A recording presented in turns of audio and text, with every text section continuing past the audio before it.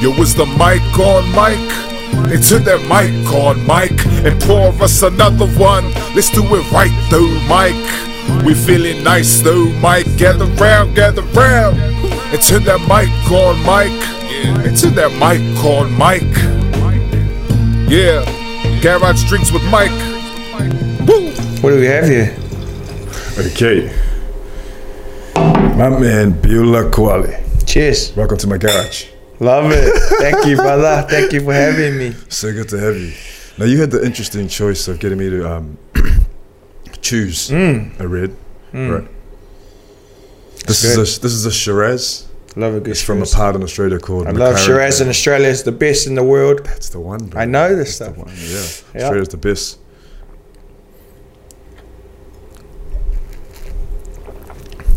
Oh, You feel anything? oh, you're good, man. It's smooth. Deep Yeah, yeah. earth. Australia make like really good Shirazes. They make like really Yeah. smooth ones. Is it Australia? They call it Shiraz or Syrah? Syrah, New Zealand. Syrah, New Zealand. New Zealand. It's Where? the same grape. Yeah. Same grape, but over in Australia, it's known as Shiraz. I love wine. Yeah, they make really. Sometimes some people reckon it's because they're so such a dry country, and their grapes grow different over there. Yeah.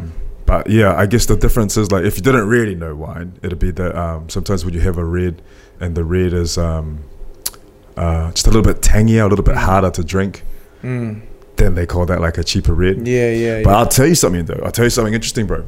About Especially wine? About wine I and know about you know a lot about about wine. South Auckland. And about South Yes, Auckland. sir. Let's go. The thing about South Auckland is that like if you go to like a lot of the liquor stores, like just the locally owned ones, some of their stuff, bro, It's great.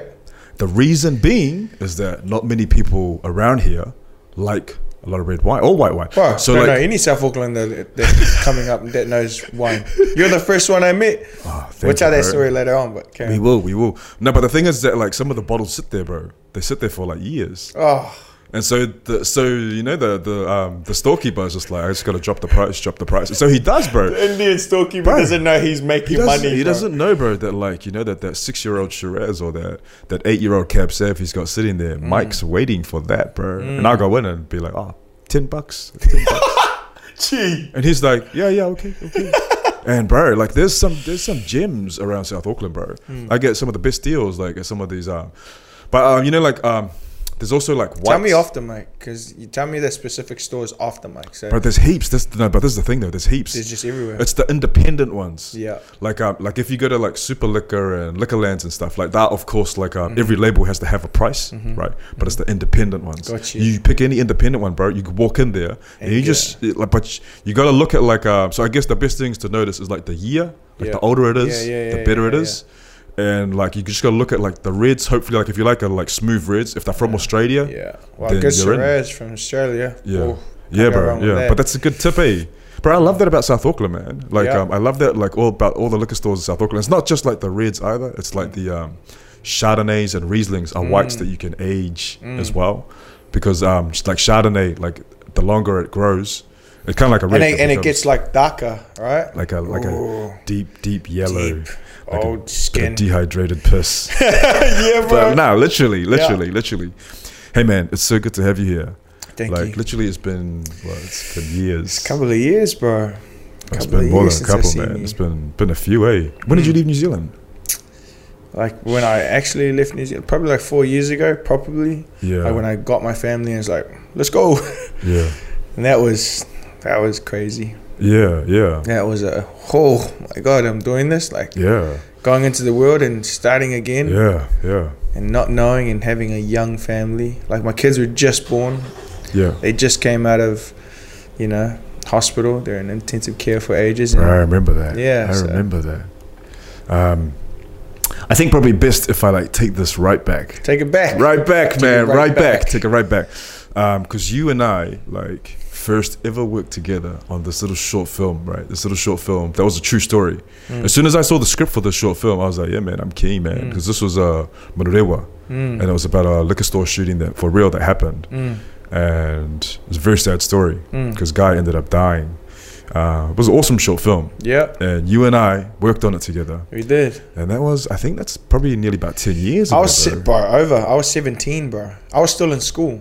I done that. I shot that during the school holidays, and that was my first proper job. I remember, because when I met you, you're like, nah, I haven't done any acting. I was like, what am I doing? I was like, gee, you're the guy from that show, Pacific Beach Street. Oh my God. I was like, gee, that's the guy from Pacific Beach Street. He's acting angry.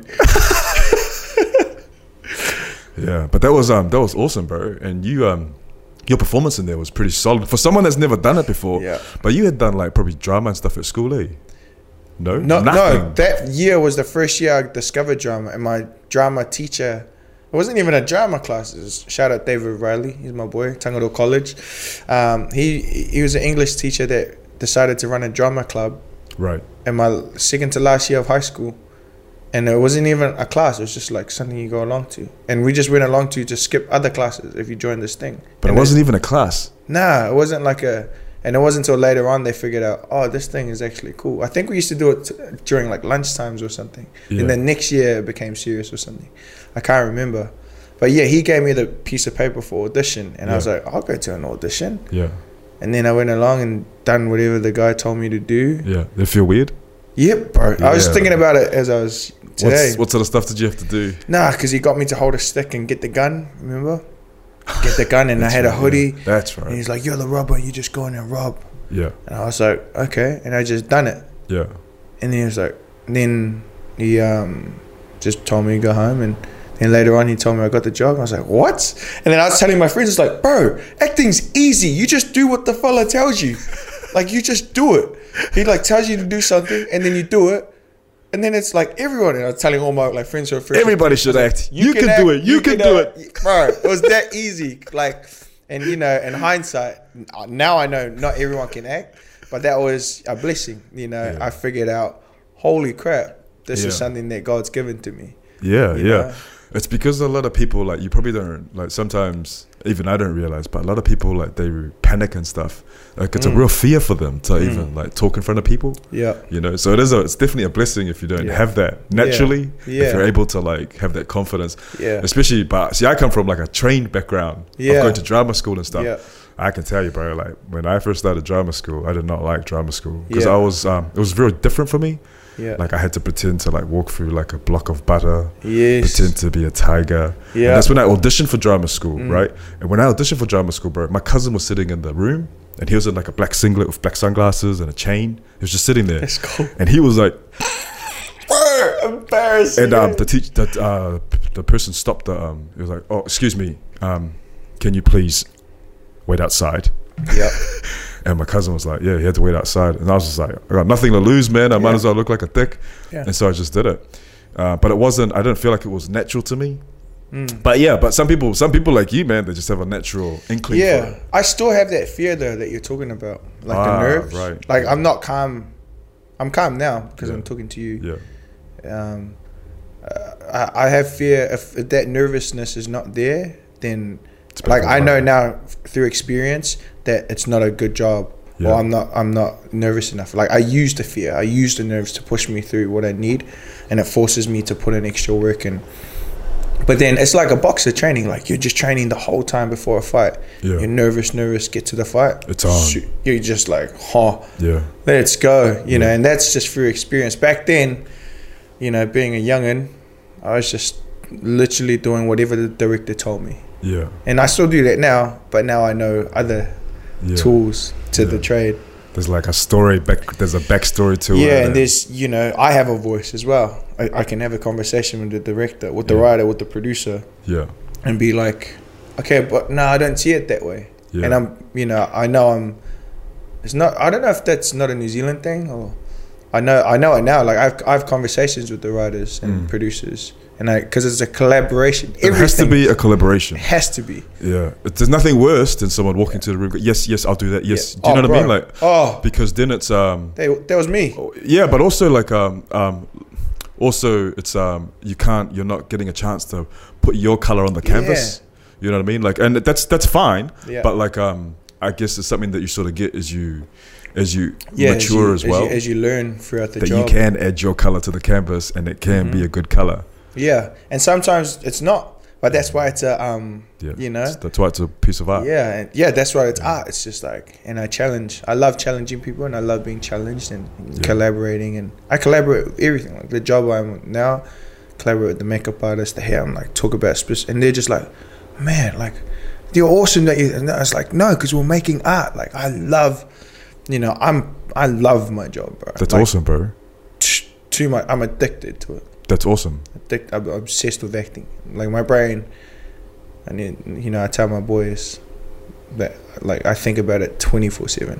Right. Like it's so weird. Like even now, like subconsciously, I'm thinking about how I feel now and lock away, and like how this smells and what that camera is doing and what that camera is like. I'm constantly just taking in information. It's so weird, but it's because I love my job. Yeah, but it's also that you're more aware now of things that you can store away. Mm-hmm. And bro, we live in a world as well where a lot of these sort of experiences, they mean a lot. You know what I mean? We don't take things for granted as much anymore. Our freedoms, all that. I just picked you up from your mom's house in Otara.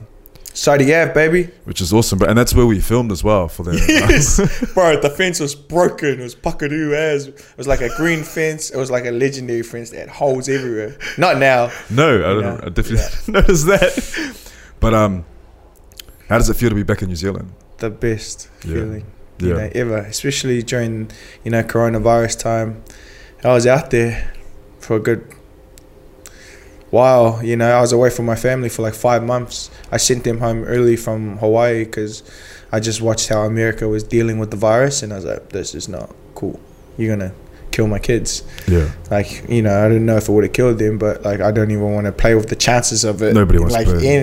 This is my family, so I sent them home early, and then I went off to Finland and shot a movie there with this whole epidemic thing. And it's so weird. What's it like? So what's the world like, bro? Bro, it's weird. It's like a movie. It's like those sci-fi movies. Everyone is like, people wear hazmat like suits, like, and they're like sticking tubes down your nose 3 times a week, testing you. You have like little laboratories on set. There are different zones, so there are 3 zones, like a red, yellow, and a blue, and these zones are like crew members. So usually in a film, for the audience, usually on a film set, everyone just mixes and mingle, and you have close to a couple of 100 people together on a set making this piece of art in front of the camera. But because of Corona, like you have these different zones, and these zones are not allowed to mix. So you have had like I think the red zone, which is the good zone, is the actors, the directors, and the sound guys. 1 guy from sound, 1 guy from one grip, and then the other zones are the bad zones. Are the like the grip guys, more of the grip guys, more of the electric guys, more of the sound guys. So and they can't come in when we're working. So when we work and do the scene and cut, and they need to change camera, you have to. These guys have to. This bubble leaves. This bubble comes sprays it down. The next bubble gets information relayed back from what they need. Set up the lenses, spray it down again, and then we go back. Bro, it's so weird. Doesn't that cause like massive delays? Massive, and it costs a lot of money to have these tests. So it's definitely a weird time to be working now. Wow. Yeah, bro. That's pretty crazy. But it adds to the fun. I love it. Like I love it, bro. Because I'm just like, well, I'm gonna use that. I'm gonna use how I feel right now for whatever's I'm about to do. Yeah. Yeah. So. They incorporate any of this stuff into like what you're doing at the moment? Into the storylines? Nah, but I do know a friend. I'm sure it's coming. KJ, KJ Upper. Yeah. He just shot a film during the coronavirus. I think it was the first film in the world that shot during the pandemic. About the pandemic. Like they just got a whole bunch of people together, and I think it's streaming online, and it's doing pretty awesome. Oh, that's cool. So yeah, they made it work. It's weird. It's so weird. But this is the thing though. It's weird for us because it's just happening now. Yeah. But for our children, like I don't think it's going to be a weird thing. This is going to be, they're going to be used to it. It's their norm. And we got to get used to it as well. Like as much as we call it weird, this is kind of the new norm. Yeah. If I go back to so after you did like Manariwa, obviously that's a long time ago. Okay. Where did you sort of go to from there? Like once you did Rewa and you saw like your face on screen and stuff, instantly hooked, or did it take a few projects? Well, before that, I was doing Massive Theatre Company. Yes. So Massive Theatre Company is pretty much where I learned a lot of my core values, or like techniques, if people call it that, just like my work ethic. And they came in during that time when Mr. Riley was made this drama club, and he was bringing in different theatre practitioners. Like he brought in Letty and Annabella, you know, they came in, Auckland Theatre Company, and then he brought in Pipa, then he brought in Massive, and Massive, for some reason I just clicked to them, and then I heard they were doing free workshop during the school holidays. So my first week of school holidays was First 15 training, then the second week was empty, rest. So I just went along to Massive Theatre Company. Just like you, bro. I was at OMAC, I walked into the room and I walked straight back out, because I just see all these kids walking around in the space. And then this first kid, never forget his name, his name was called Michael Eastham. He's from Manurewa, Manurewa High, and he walked straight up to me, looked me straight in, he's like, "Hey, how's it going? My name's Michael, nice to meet you." And he looked me straight in the eye, and I was just like, yeah, my name's Beulah. And like when he walked away, I just gapped it. I like ran out. I was like, someone just looked me in the eye and I don't know them, and they said hi. One of those real actory types, bro. And I just wasn't used to people looking you in the eye. Like I wasn't, that's not something. And like, and I don't, especially when I don't know you, like when you look someone in the eye, it's like, yo, we're gonna go. That's the only time it happens. That's the only time it happens. And it was so weird. And then, you know, I kind of just psyched myself up to go back in, and then done the workshop, and I was like, oh, this is kind of cool. Like I liked it because it was physical theater. I was like, oh, this is kind of like training. You know, so I kind of caught the bug there. Then maybe a couple of weeks later, that Manurewa audition came, and then I started to catch the bug, and I was like, oh, this is becoming something, you know. But I didn't know what it was going to be. It's just like, it's just a hobby. Yeah, of course. Yeah. It's just a hobby. So 17, 18. I'm not getting paid. You know, I'm making no money. I didn't get paid for years. For years, you know, you're just doing these things because you like it and you don't know why, and you're just like, I like being in front of the camera, and I like trying to make myself cry or make myself laugh at something that's not funny. Or it's a good challenge, eh? Yeah, it's just a challenge, and I'm a person that loves to be challenged. It's a challenge like an athlete, but like on a different, like a more mental and emotional. I think harder as well because of that. Yeah, it was very confronting as well. Yeah, it asks you to be vulnerable, bro, in front of a lot of people, so almost naked, and bear your emotions or look like a dick in front of the world, and be okay with that. It asks you to do that, and still to this day, it asks me to do that, and it's the same. Thank you, sir. It's the same question from, you know, when just open up and be vulnerable, that I had when I was 17, you know, and that's still the hardest thing. It's like, still find it hard. It's I have more tools and know that I'm safe to do it, but it's hard. It's just as hard. Well, you got to be in the right headspace. Yeah, and that's the thing. Like I was telling my wife about it the other day. I'm like, particularly for this character that I have now, and just the stuff that I've made up with him and the stuff that I've chosen to pull out of my life to make it real. I'm like, I told my wife, it's like, now imagine working 12 hours of the day, but you have to wear the darkest stuff that you've gone through in your life and walk around with it in this world, and people are doing this job. And the way I choose to do it is that I choose to wear this cloak, just like, I'm just going to open myself up. And I have to walk around with it like on that day at work. Yeah. You want to stay in that. You want to stay in that. Yeah, because it's hard to come. It's harder to come in and out when you go and then cut and then and then action again and to find that same spot. Yeah. So I just choose to be.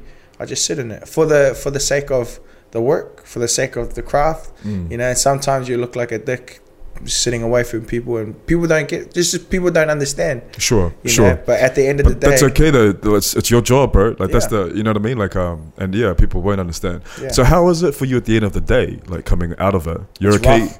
Yeah. Oh, bro, I'm still rough. Like I thought I had I do have the tools to come back, and I've come back way quicker than what I used to. Like we'll talk about it later. My first job in America, that I came back to New Zealand and I was stuffed, bro, for a good couple of months, bro. And my wife didn't recognize who I was. no one did. And I thought I was just normal, but nah, bro. I still have like traces of it. Right. But it's because I opened myself up too much. Not too much. I just opened myself up. What project was this? Thank You for Your Service. The Steven Spielberg. And you played a Samoan soldier with PTSD. PTSD. Yeah. He's a real person. He's a real person. And that's why I chose to go all in. Well, the thing is, bro, like, I mean, I know you. Yeah. And I know, like, if you meet someone like that, yeah, bro, you're going balls deep. Yeah. You owe that person. That is the least you can owe them. If you're going to portray what they did in real life, you owe them to go that depth. And so I can understand that you would have gone deep with that. I went, ooh, it was dark. Yeah. Like, I spoke in the accent non-stop for the whole time I was there. Like, even calling back to my wife. I only broke it one time when my wife asked me, she's breaking down, she's like, can you just say I love you in your normal accent? And then I like said it like weirdly because I forgot how to speak New Zealander. What accent? American? Yeah, American. Because I chose to speak in the American accent non-stop because I didn't know how to do an American accent. So I was just like, the only way to improve is to pretend that I'm an American, or just and get better each day. And slowly, you know, I got better and better. And you know, it's still something I work on. That's deep, man. You know they called it the method. I didn't know it was method until we shot the movie, done, you know, we got the reviews and stuff, and then the director's like, bro, you know that's called method acting? It's like, that's what dicks do. He goes, and like I done some dark stuff, bro. Like I got images of, you know, because he has PTSD, and this particular guy saw something terrible, and I got a bunch of... You met him, right? Yeah, I still talk to him every day now, and all their soldiers in that movie. I got images and video footage of some very graphic footage of stuff, and blacked out a whole room, played it on a massive screen TV, and I made one of my triggers. There's like war images. Yeah, and one of the things in the story is that when he smells smoke or meat, because he's used to be in Iraq, it just goes off. So then I decided in New Zealand, prepping for the thing, to rot a bunch of meat from the butcher, put it in a dark room, black it out like this, play this heavy rock music, and then just have those images go grr, grr, grr, grr, for ages. You did this? Bro, this, people don't know it. Right now you know, but a lot of people don't know, and this is something me and the director talked about. And on set, mid-scene, he would just pull out this rotten meat, and it just made me go, oh, like, it would just bring out this darkness, and you'd have to cut, and you'd look at me and go, stop, now suppress everything, and call action. So I'm sitting there with this like inside, it's this yuck, disgusting thing that I made up, mixed with my own real stuff. And then he tells me, play the scene, but now you're just gonna put a massive heavy lid on that pot, and it's not allowed to fall. And you're just sitting there going, and you cut, and you're still going. You're just like, because you're so vulnerable. So then I found that was method acting. I was like, okay, kind of messed me up a bit, but like I would do it 1,000,000 times because I know I've done a great job for that man, and I've done a great job for that project, and that project pretty much is carried on, you know, reliving through the rest of my career. That's awesome, bro. That you can. That's something you can give from your soul, from your being. Like, as far as gifts go, doesn't get much bigger than that sort of gift. I'm pretty sure that he's pretty happy with. Bro, he was awesome. Bro, because sometimes I think it's weird for people seeing the how people portray them on screen. Which is quite removed. You know. So what did he really think? Bro, it's crazy because the director couldn't talk to him, bro. The writer couldn't talk to him, like, to help make them. So he was kind of making stuff up. What do you mean? Like, the conversation would last 30 seconds, and then he'll just hang up. So he was just making stuff up in the script and using, because it was written off a book, and he's using the information from the book to write this movie script about him. He's like, I can't break free to this guy. And I tried calling him. Like, I remember Christmas time before I went over, like 3 times, and same thing. Conversation lasted 20 seconds. Like, Sapo, my name's Beulah. Hey man, my name's Tausolo. He's really shy. Tausolo Ayeti. And then he'll just stop. I just like, what? He's I gotta go. Yeah. And just like, or just like the conversation just went nowhere, and he's like, oh, all right, brother, see ya. And then like, everyone got to talk to their character except for me. And like probably 3 weeks in, I realized I can't take this cloak off. I just got to keep it on. And I was really struggling.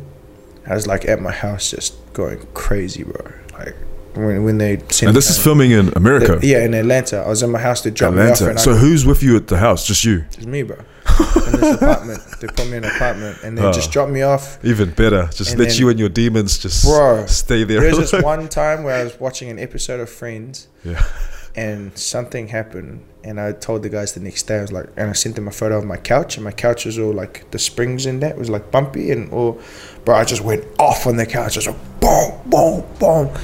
And I told, and they came the next day. They're like, "What happened?" I was like, "Bro, I don't know. I just snapped." And then that was around the time when I needed to call Solo, and no one could break through to him. And I picked up the phone and go, "Solo, before you talk, I'm gonna tell you who I am and what my life is." And I just told him my life. Because the reason why that stuff was so heavy is because I added my life into this character. You know, I didn't play Tasolo Ayeti. I played a lot of Tasolo Ayeti's things that I learnt about, but because I didn't have a connection with him, like personally, I had to add me and then all my dark stuff, and that messed me up. And then, bro, the man talked to me for like 2 hours. So once you opened up to him, he flew over to Atlanta. I was like, I called the door. He's like, bro, Tasolo wants to fly to Atlanta and come. From where? From Vegas. Wow. And they flew him over and they were like, you got through to the guy? I was like, yeah, bro. I just told him who I was, pretty much, and who I am and where I come from. And yeah. And that would have made it easier as well. Bro, the best. And then we had the best time ever. We're like best friends now. Even the rest of those guys, you know. I'll die for those, you mean. What a story, man. Yeah. It's crazy. Yeah, but one hell of a journey as well. Oh, it was a journey. And now he's, you know, we got him a job, me and my agent. He works with, he's best friends with Ray Seffel. No shit. Pretty much, bro. Like he's telling me just before the film was about to premiere, I knew he wasn't going anywhere. The PTSD stuff wasn't helping. He couldn't get a job. And I was telling my agent, I was like, I can't have this. Like, I'm about to go to a premiere. My rating's probably going to move up. And the guy that I'm playing, the guy who I literally pulled my heart for, is going to be in the same place, if not worse, than when I shot the film. And I was like, I can't have that. And she put in a call. She found out, she knew Ray lives in Vegas. She's like, hey, there's this guy called Tasolo Ayeti. But, you know, maybe you can find him. Next morning, she calls me. And I never met Ray. Like, everyone's a fan of Ray Seffel. Ray's like, he's now like big brother. He like calls me like, Mandy, I found him. I was like, huh? It's like, I found him and I got him a job. Wow. He's gonna working with me, and now he's best friends with me. And Ray doesn't know that before Tasolo used to go out on missions to clear rooms, and you know, he didn't know if he would come back. In Iraq, he used to. Ray didn't know that. Ray didn't know that Tasolo used to upload YouTube videos of Ray Seffel's fights, highlight fights. But because it took forever, the Wi-Fi internet in Iraq or Afghanistan, he would have to wait for when he comes back to enjoy it. Oh my gosh. And then now he's like, you know, best friends with Ray Seffel, and now he doesn't stop talking. Now he's awesome. Now he's Tasolo, and that's probably my proudest thing about that film. Sure. Is that I have that. Yeah. Well, you've changed that person's life. He changed himself, man. I helped him. Yeah. You know. Yeah. Sometimes that's all people need is just like a hand up, just a hand up. That's it. You know what I mean? Like, but Ray Seffel now has a real life freaking warrior that works for him. Yeah, man. He's got a bunch of them, man, and it's just like that talks to Ray Seffel's heart. We all flew out together for the premiere. Me, Solo, Ray. You know, went out to LA. We had the premiere together with our agent Mandy, and for the greatest time ever. That's awesome, bro. Yeah. That's what life's about. It's about those experiences. Something I can take to my grave and be like, that wasn't just about the film or just about, it's like there was something bigger than the film that happened there. Yeah. Yeah.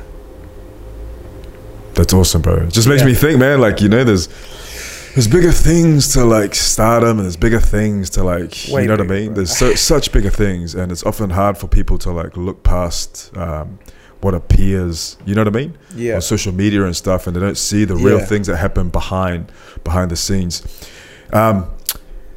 That's an amazing role. Yeah. But tell me how someone goes from Manurewa to like landing a role like that. Yeah. From Otara to landing that? Like, how does that journey happen? Yeah, man, it was years of... I got that role when I was maybe 24, 25, 29 now. I think 24. And from 17 to 24, 17 to 21, acting was a hobby. Right. It was just something I did, something I was good at, something I liked, I knew I loved, but didn't take seriously. 21, I made the show called The Brave with Massive Theatre Company. It was just 8 boys and we just told our life story on stage. And you wrote a letter to yourself, and I wrote a letter to myself on that show. And I didn't know, but I just challenged myself. I was like, you're going to be the Denzel Washington version of New Zealand. You're going to be an actor / personal trainer. You're going to be a good man.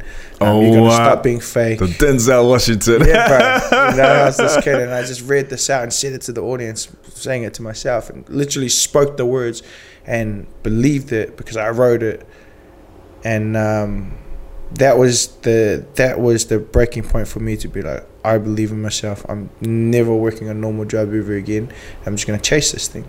And with that came the grind. Yes. That everyone knows. Well, not everyone knows. People who chase the dream, who want the dream, who really want it, need to understand what the grind is, because it's working your hardest but receiving nothing forever. It feels like forever.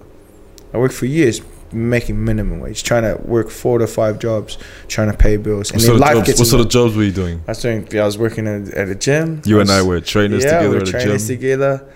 I was working like short film jobs. I was just taking anything and everything. I was taking anything. I was like a drama teacher for Massive Theatre Company.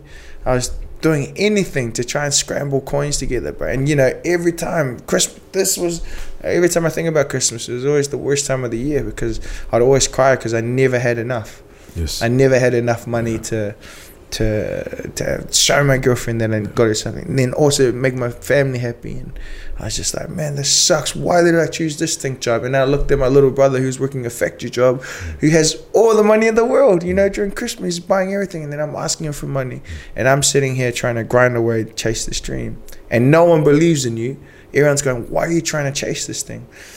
But I'm stubborn. Like, I'm stubborn. When I choose something, I have to chase it, and I knew I was good for it, and I knew God put me on this earth for something.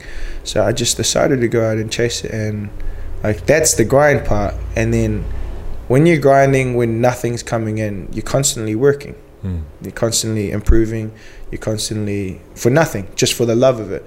So when the opportunity comes, bro, good luck, because the opportunity did come. Well, thank you for your service. Well, many jobs, many theatre jobs. There's a point in New Zealand when it's just like theatre jobs are just coming. Yeah. I was doing theatre jobs as well, and then, TV jobs, and I was just like, okay, now I'm making money here in New Zealand. Well, not enough money, but now this is a job for me. Now I can take this seriously. But then the American job came, and then I got that, and I was ready. And I almost didn't do that audition as well. For that Thank movie? You for your service. Why is that? Because I didn't have enough money to do the self-tape. My guy that I usually done it with, the agent at the time, he wasn't here, so he told me to go to some cast. I won't tell your name. Yeah. Some casting directors and pay them $50. And I was like, bro, I don't have $50, bro. That's a lot. That's a lot of money, bro, to do a casting tape. But I didn't have $50, and I was going through. With the grind comes life. $50 is a lot of money. It's that's like $5 is a week's worth of Mega Ring. Mega Ring for noodles. $50, yeah. So I went along and done the audition. I told my wife, well, we're gonna starve this week. I done the audition just to let out stuff that had you done other self tapes that you had to pay for? No, that was like my first one. Yeah, I don't hear of that often, but I guess they do charge. Yeah. Or maybe they didn't charge. Maybe you ripped me off, but it's the best $50 I've ever spent in my life. Sure. Bro. But that's quite a few years ago, where not everyone has like a camera, a light, where they can just shoot stuff in their garage. Yeah. People were making money off other people that didn't have it. And I literally done that, and the director, I heard back there. I was like, no way. Off that one audition. Send it through. Yeah, and I at the end of it, they looked at 1,400 people. God for damn. That one role. And I was like, how'd you find me? Because I was just doing the audition to let the stuff that was going on in my life out because I needed to release, and I didn't care about the audition at all. Was it a very intense audition? It was dark. Yeah, okay. Oh, I don't know if it was a dark audition. I was dark, and I didn't care what was on the thing. I was just gonna put out the darkness, right? Because I needed to, and I done that, and yeah, and then the director got back to me. They flew me over to LA to do a chemistry test, a thing called a chemistry test, which you do. What's a chemistry test?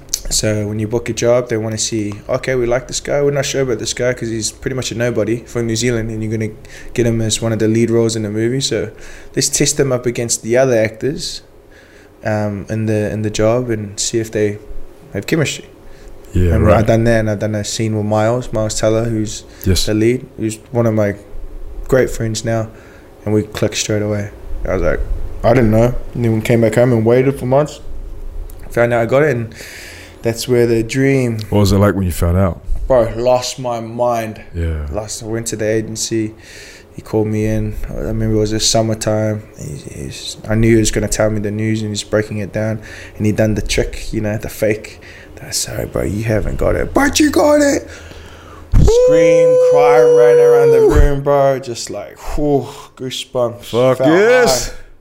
And finally. I was just freaking out. Drove home in my little blue Excella, Mazda Excella. And the first song I played was Scribe, Dreaming. I never forget that. Driving up the Harbour Bridge towards the North Shore to tell my missus that I got the job. I think I told her over the phone, just screaming, crying, bro. And that was another one of those memories that you just lock away. It's there, bro, for life. Like, that's a thing that I know. Yeah. Like, I see that vividly in my head. Like, I know. You still feel it, still taste it. You know what I mean? It gives me goosebumps now thinking about it. And I thank God, bro. Yeah. Like, at that time, I was crying, thanking God, because at that time I was also having the worst time of my life in life. Right. Just in life in general. Like, it was probably the darkest time in my whole family's life, and the best time. And I didn't know how to celebrate because it's just like, what is going on? You're just like, well, sometimes, bro, stars align, and there might have been a reason why you were going through that. There was, yeah, and I used it for the role. If you didn't have that, like where you were personally at that time, you might not have had that depth and that that darkness about you in the audition. Yes. It's a beautiful thing, man. Yeah, everything happens for a reason. It does. Everything happens for a reason. It does. And so you flew straight over to America and started shooting? No, I got there early because I had visa problems because some American at the consulate in the New Zealand consulate, American consulate in New Zealand, denied my visa. Denied your visa? Yeah. Long story, he was racist and he ended up getting fired. Are you serious? Pretty much. And then I had to fly to Canada to do the same reason. They were like, why'd you get denied? I was like, I don't know, some racist American in New Zealand denied me. And so I got there early. I got there a couple of weeks early, bro, and I had no money to my name. That guy that got fired, he's never gonna fucking forget you. Oh yeah, bro. He's never gonna fucking forget me. And I told him, like, because in the building it's like super America. It's like super, like, we're security. Okay. This is at that building down. Yeah, down at Auckland, opposite Britta Mart. Yeah. Like, okay, guys, come in. You scan your hands. Everything is just like. And then I was like, when you leave this building, like, these are my streets. So I was just like, because I could see what he. Negative interview. Was it a negative interview? No, it was he just told me he's like it's crazy because the girl in front of me was going for the same visa. It's called an O1 visa. You had to be like extra. It's called an extra extraordinary something. I don't know. But to qualify for it, you got to have a job in America with something. I don't know. Yeah. But the girl in front of me was a model and she wasn't doing anything. We were talking beforehand and she's like, yeah, I'm just flying to LA, hoping to get into jobs. Palangi. She got it, Palangi. And the interview's right here. You can hear everyone get an interview. So everyone heard me get denied in the line. It's just hold on. You get denied right there when you're sitting. That's it. When you're standing there. That's it. Yeah, bro. And he was just like, off one person. Yeah, bro. One person. Okay, it's a little bit fucked and up. he told me, he didn't ask the girl. He was like, are you a Nobel Prize winner? I was like, no, sir. He goes, are you Academy Award winning actor? Because these are some of the things that you need for that. I was like, no, sir, but I've been told by the DreamWorks lawyers to come and all I do is hand a paper to you. And they've done it a million times. And he's like, yeah, but no. And I was like, the girl before me, she doesn't have a job. I'm one of the lead roles in a DreamWorks movie. He goes, yeah, sorry, kid, well, I'm gonna have to deny your visa. And I was like, okay. And then I just walked out. And then I called the guys. They're like, this has never happened in the how many years of my career. It was just, but also they would have been questioning, like, are you telling the truth? Yeah, bro. Right? They were telling me, they're like, bro, because they're like, are you sure you're not? Have you got a criminal record? I was like, bro, now you guys are being arrested. Because I was like, no, I haven't got anything on me, bro. Like, I'm clean. Yeah. Like, there's nothing. Yeah.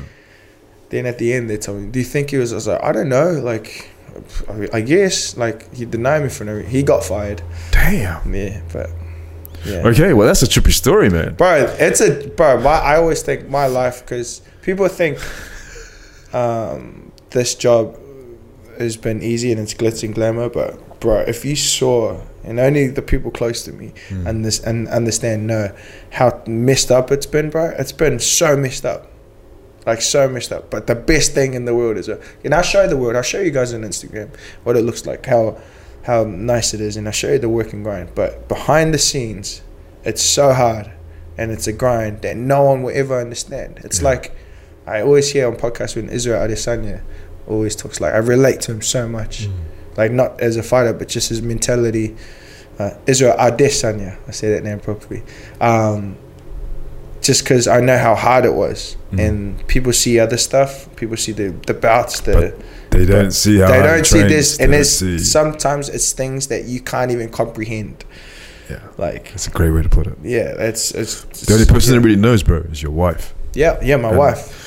That's how it should be, man. Like that's your biggest that's my biggest team player in my corner, man. I know that, and she knows everything. You know what I mean? And to our wives also. Cheers to our wives. Having good wives, man. I think that's super important. Is you got to have that support system, bro. It's insanely important. Because as a guy, you're like, I gotta do it by myself, bro. I am a bitch. Yeah. I am a little bitch compared to my wife. Because she's just like, I would come home crying. I give up. I tap out. And she's like, who the fuck do you think you are? Like, you really gonna tap out? No, I know you. You're like crazy. And I'm like, yeah, I am, man, babe. And she just slowly starts to wrap me up. She knows which buttons to press. And I just psych myself up. That's how it should be, man. Yeah. That's how it should be. Yeah. So getting to America and filming, and you're staying by yourself as well. It's already hard being away.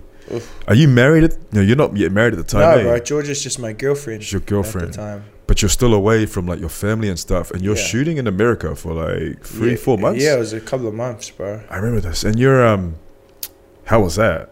How's it being alone? I'm used to it now, but it sucked at the time.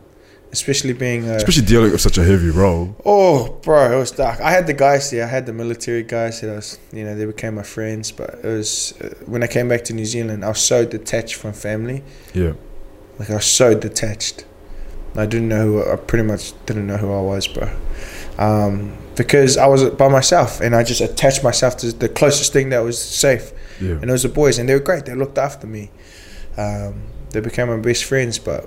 Yeah, it was. We were all dark. My best friends were military soldiers who actually done the things that we're pretending to do, and they'd seen and done stuff that, not normal human beings would do, not your average human being would do. So these are the guys that I became best friends with them because they're the only people who would treat me not like a movie star. Yes. Yeah. It's just like. Well, their life is not about. I was in a movie. Yeah, they didn't care about what I did for a job. They're just like. Shut up, drink a beer. I'm like, yes, sir, I will drink a beer. And just talk. Real. Yeah. But is it different entering into that world of like, because all of a sudden you're one of the leads in this movie. Yeah. And how does America treat that differently to how New Zealand? New Zealand? They put you on the highest pedestal, bro. Is it hard to when you first step into that world though? Like, what's the adjustment like? You know what I mean? Like, you're in the stars, bro. Yeah. They put you in that, it's almost they put you there to fail. Yeah. They put you there to fail. I feel like they do. Put you there to fail. I feel like they put you there to fail, and the guys who fail don't deserve to be there in the first place. Right. And the guys who make it, you deserve to be there because you didn't fall for the trick. Right. You didn't fall for the trap. You didn't give up.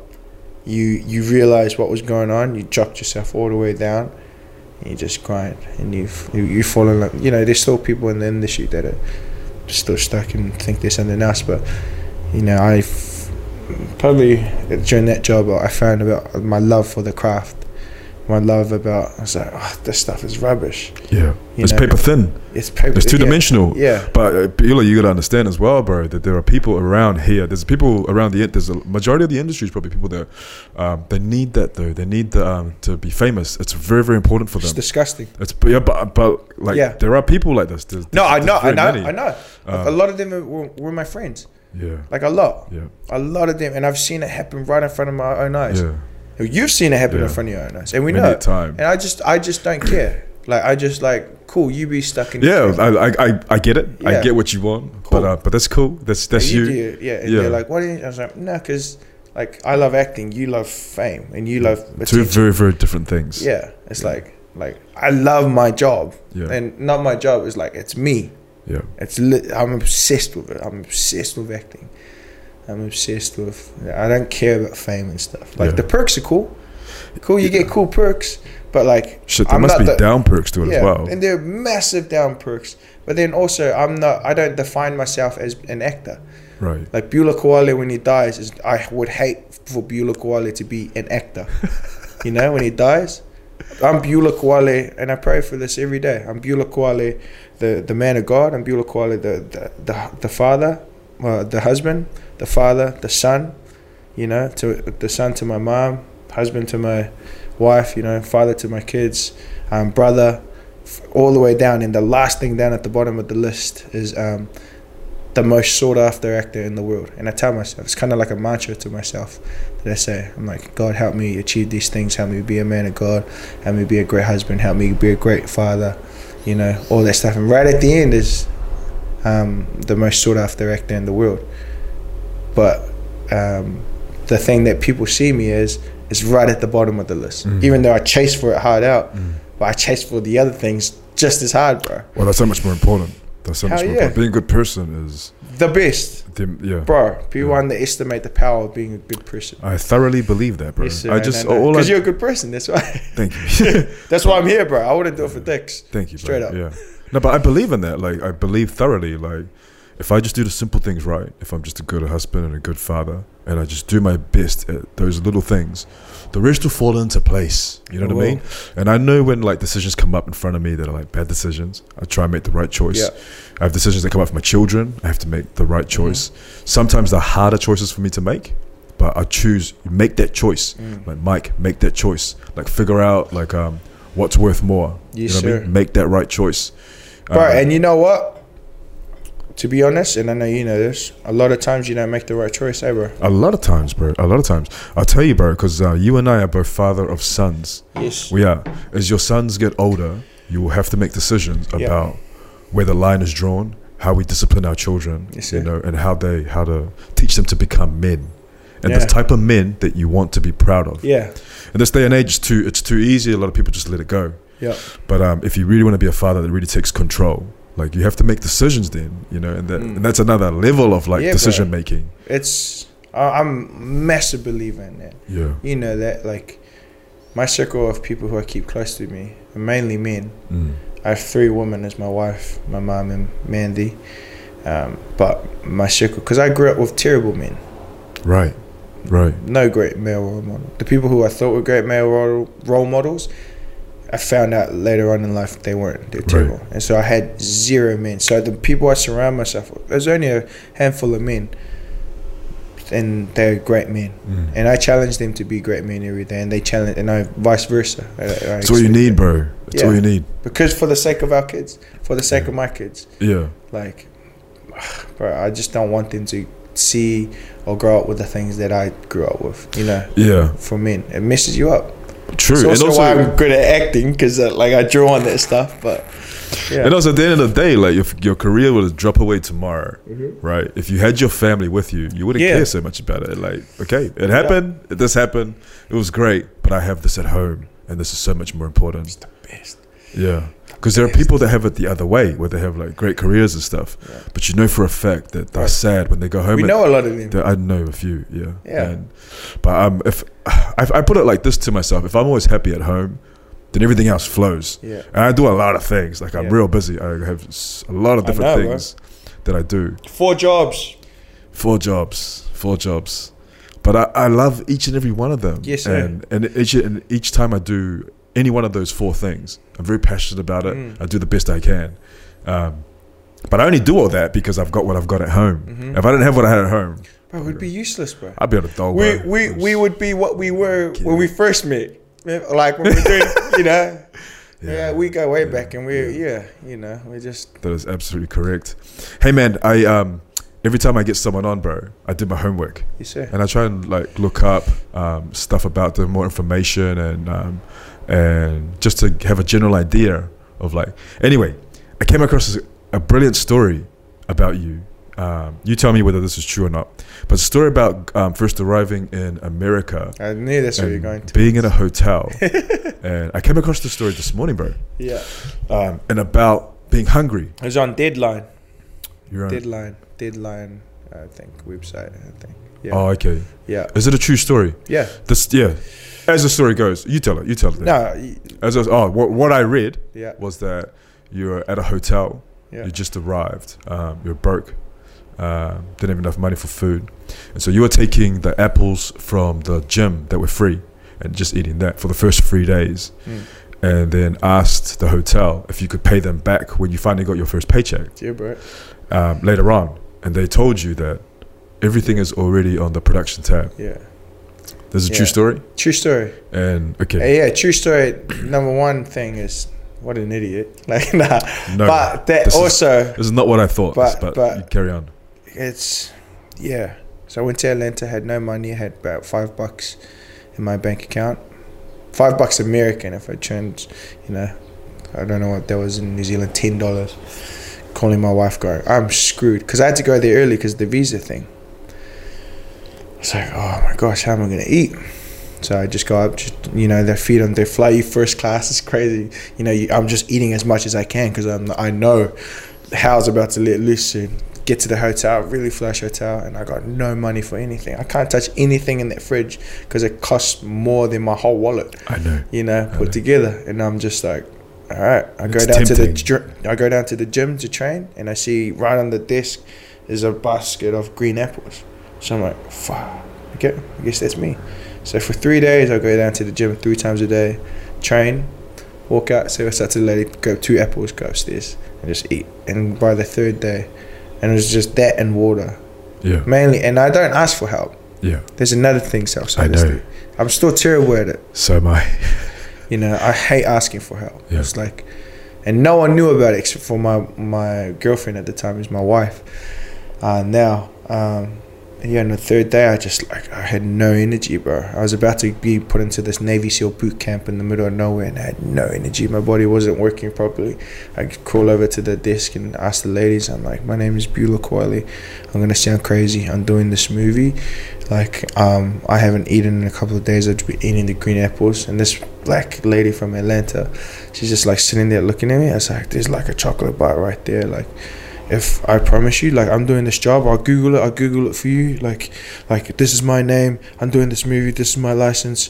Like, I'll pay you back. I'll come back when I'm done with the job, when they give me my first check, and I give you some money for this thing. Like, can I have some food? And she just like almost cried, and it's like, sweetheart, you like the things on the production. I was like, and I just cried. Remember that? She just looked at me and she just didn't know what to do. She's like, go ahead, sweetheart. I go upstairs, and I went to my room. Called my missus. I was like, oh, I can eat. And just ordered everything. Just ate, bro. I didn't think it was a story until... It's a story to me. No, but yeah, and then I told people. Yeah. And they're like, you were eating green apples for... And it's something my team still. Bro, when I read it this morning, I was at work. Yeah. And I read it this morning, and I stopped for a moment. I breathed. Yeah. Because I've had moments like that. Now, there's 2 things here. There's like not being comfortable to ask for help. Yes. And the second thing is people assuming that everyone knows what's available to them. Yes. Okay. I had this has happened to me a few times, bro. The first time it happened to me was I was coming back from a trip to the UK. Coming back, and I was stopping over via Kuala Lumpur. I don't have much money, but stopping over in Kuala Lumpur, this is Malaysia. They have like a. I was supposed to stop over there just for like maybe 2-3 hours. Anyway, it happened that the day that I was coming back, I was kind of crossing the timeline, and I was only going to see like 2 hours of my birthday, and it happened to be in Kuala Lumpur. And I was like, you know what, stuff it, it's my birthday, man. I'm going to spend my money. I'm going to buy me a cologne. I'm only going to see 2 hours of my birthday this year. I'm going to buy me a cologne. The duty free. And I was like, sweet. I went and bought a cologne. It was like Armani Acqua di Gio. It's a beautiful cologne. Anyway, wait for my flight. There's an announcement. This flight has been delayed 24 hours. And I was just like, oh shit. And I have no money. I had like about $3. I had no money, and I was like, ooh. There's a time as well when I used to smoke cigarettes, and I was like, check my pack of ciggies, and I was like, oh, about 6 ciggies. So I budgeted it out. Bro. Budgeted it out. And I'd go and like lie on the seats and try and sleep for an hour. I'd get up and I'd do like, it's like a circular airport, do a walk around. No, I've been there. Go to the cigarette room, have a ciggy, have some water, come back, try and go to sleep again just to get rid of the hunger. And I was starving. I was so hungry. People coming and going. And then about 20 hours in, like there's 4 hours left of the flight, I was like, stuff, I'm just going to go wait by the gate. And I went and wait by the gate to the flight to Auckland. I was really hungry, and I'd smoked all my cigarettes. I was just on water, and I was like sitting there, and then this dude walks up and sits not too far from me. He's like big brown dude, and he looks over at me and he's like, you going to New Zealand? And I say, yeah. I say, oh yeah. And he's like, where are you from? And I was like, from Auckland. I said, nah, but what are you? Oh, Tongan. I said, oh yeah, I'm going to Tonga. I was like, you from Tonga? He said, yeah, stopping over New Zealand and carrying to Tonga. Oh, cool. He's like, man, let's go get a feed. And I was like, no, it's okay. And he's like, let's go get a feed. Bro, like, I could have cried. This guy took me to Burger King and brought me, like, you know what islanders are like, bro. We eat together. So this guy paid? This guy paid everything. He was like, nah, we're having everything. And I was like, I nearly cried. Did you tell him? I told him. And he just laughed because he understood as well. He understood the same thing, bro. Yeah, man. Like living in like a And you still didn't ask for help. He pretty much forced it on you. But it's the same thing. It's like that you know, that pride. The pride's quite strong. Yeah. Bro, I still have it, bro. I'm the same, bro. I'm terrible at it. Yeah. I still have it. Even like trying to set the stuff up and things that I struggle with trying to learn like how a podcast is supposed to work and how cameras are supposed to work and I try and like, I told my wife the other night, I was like, the hardest thing about this is asking for help. And she's like, what do you mean? She's like, you got a massive, awesome circle around you. And I was like, I know, but still, it's the hardest thing. Tough, like, man. I just feel like if someone gives me their help, I have to give something back. Yes, I'm the same, bro. And then you give back way more. Yeah. Bro, here's a like. But like, what can I give you, bro? Here's the wages for the week. But that's why that story, like, immediately I clicked. I was like, I know what it's like, man. I know what that's like. It's like just trying to get by and like and I feel right. Just get hard. Everyone that knows what that's like knows, if they read the story, knows that. Because I had a guy in Hawaii when that story first came out, and it went all, you know, it was on the big newsprint called Deadline in America. Right. The crew member from this black guy was one of my best friends over there, Perry. He's a props department. He walked up to me and he's like full on crying, and he grabbed me. He goes, is that true? And I didn't know what he was talking about, but I knew this article was out. And he grabbed me and just hugged me. He didn't know me, bro. I've only been in Hawaii for like maybe 2 months. Just been on set, and he grabbed me and goes, I freaking love you, bro. I know what that's like. And I was like, all right, I love you too, bro. And I was like, whoa. You know, people who knows what rock bottom looks like. That's right. And not just rock bottom, you hit it once. Like the point that rock bottom was so normal, like became home. Rock bottom was home. You know, it's a lot of people don't understand. You know what I mean? But also another thing that's even harder to understand is people that kind of exist at rock bottom, but their eyes are always up to the sky. No matter what's around them and stuff, like a lot of chaos around them, but they're still looking, they still believe in themselves. Yes, sir. Like, man, one day, man, like I know that everything that's around me at the moment, I know that it's happening, but I can do better. I can do better. You can do better. And telling yourself that stuff as well, and just constantly reminding yourself that you are worth more, you can do better. I constantly battle with that, bro. Right. Like even till now, like even to this day. Right. Constantly. Like my mindset is always, maybe it's just because I've been there my whole life. Yeah. You know, until like recently. But it's just like I'm constantly struggle with asking for help and just having that feeling of my back's against the wall always. Like, I gotta keep working. It's like my agent yesterday, we went to lunch. She's like, you understand? You got like 3 movies coming out. And she's like, no, I gotta keep working. Like you gotta hustle. There's something's gonna happen. Something's gonna go wrong because this is why like we can't spend this much because like you made enough. It's like no, because they don't understand where that fear and trauma comes from. I understand because we understand it, bro. Yeah. We get it. Like I will never forget the day when the cop came on the door and me and my mom and my brother were huddled down under the table and she's like, pretend like no one time. Like no one knows, not most people know what they're feeling. Or that feeling like we have no dinner for 2 weeks. This pay's going nowhere. Or we don't know if dad's going to have a job. Or blah, blah, blah. This, like, it's a feeling. And when you experience that as a kid, it kind of destroys you. And I know it has wrecked me, but luckily I have a job where I can vent. Sure. People don't have my job. A lot of people don't have the job that we have, so they can't vent, and they don't vent, and then it explodes. Start drinking everything, doing.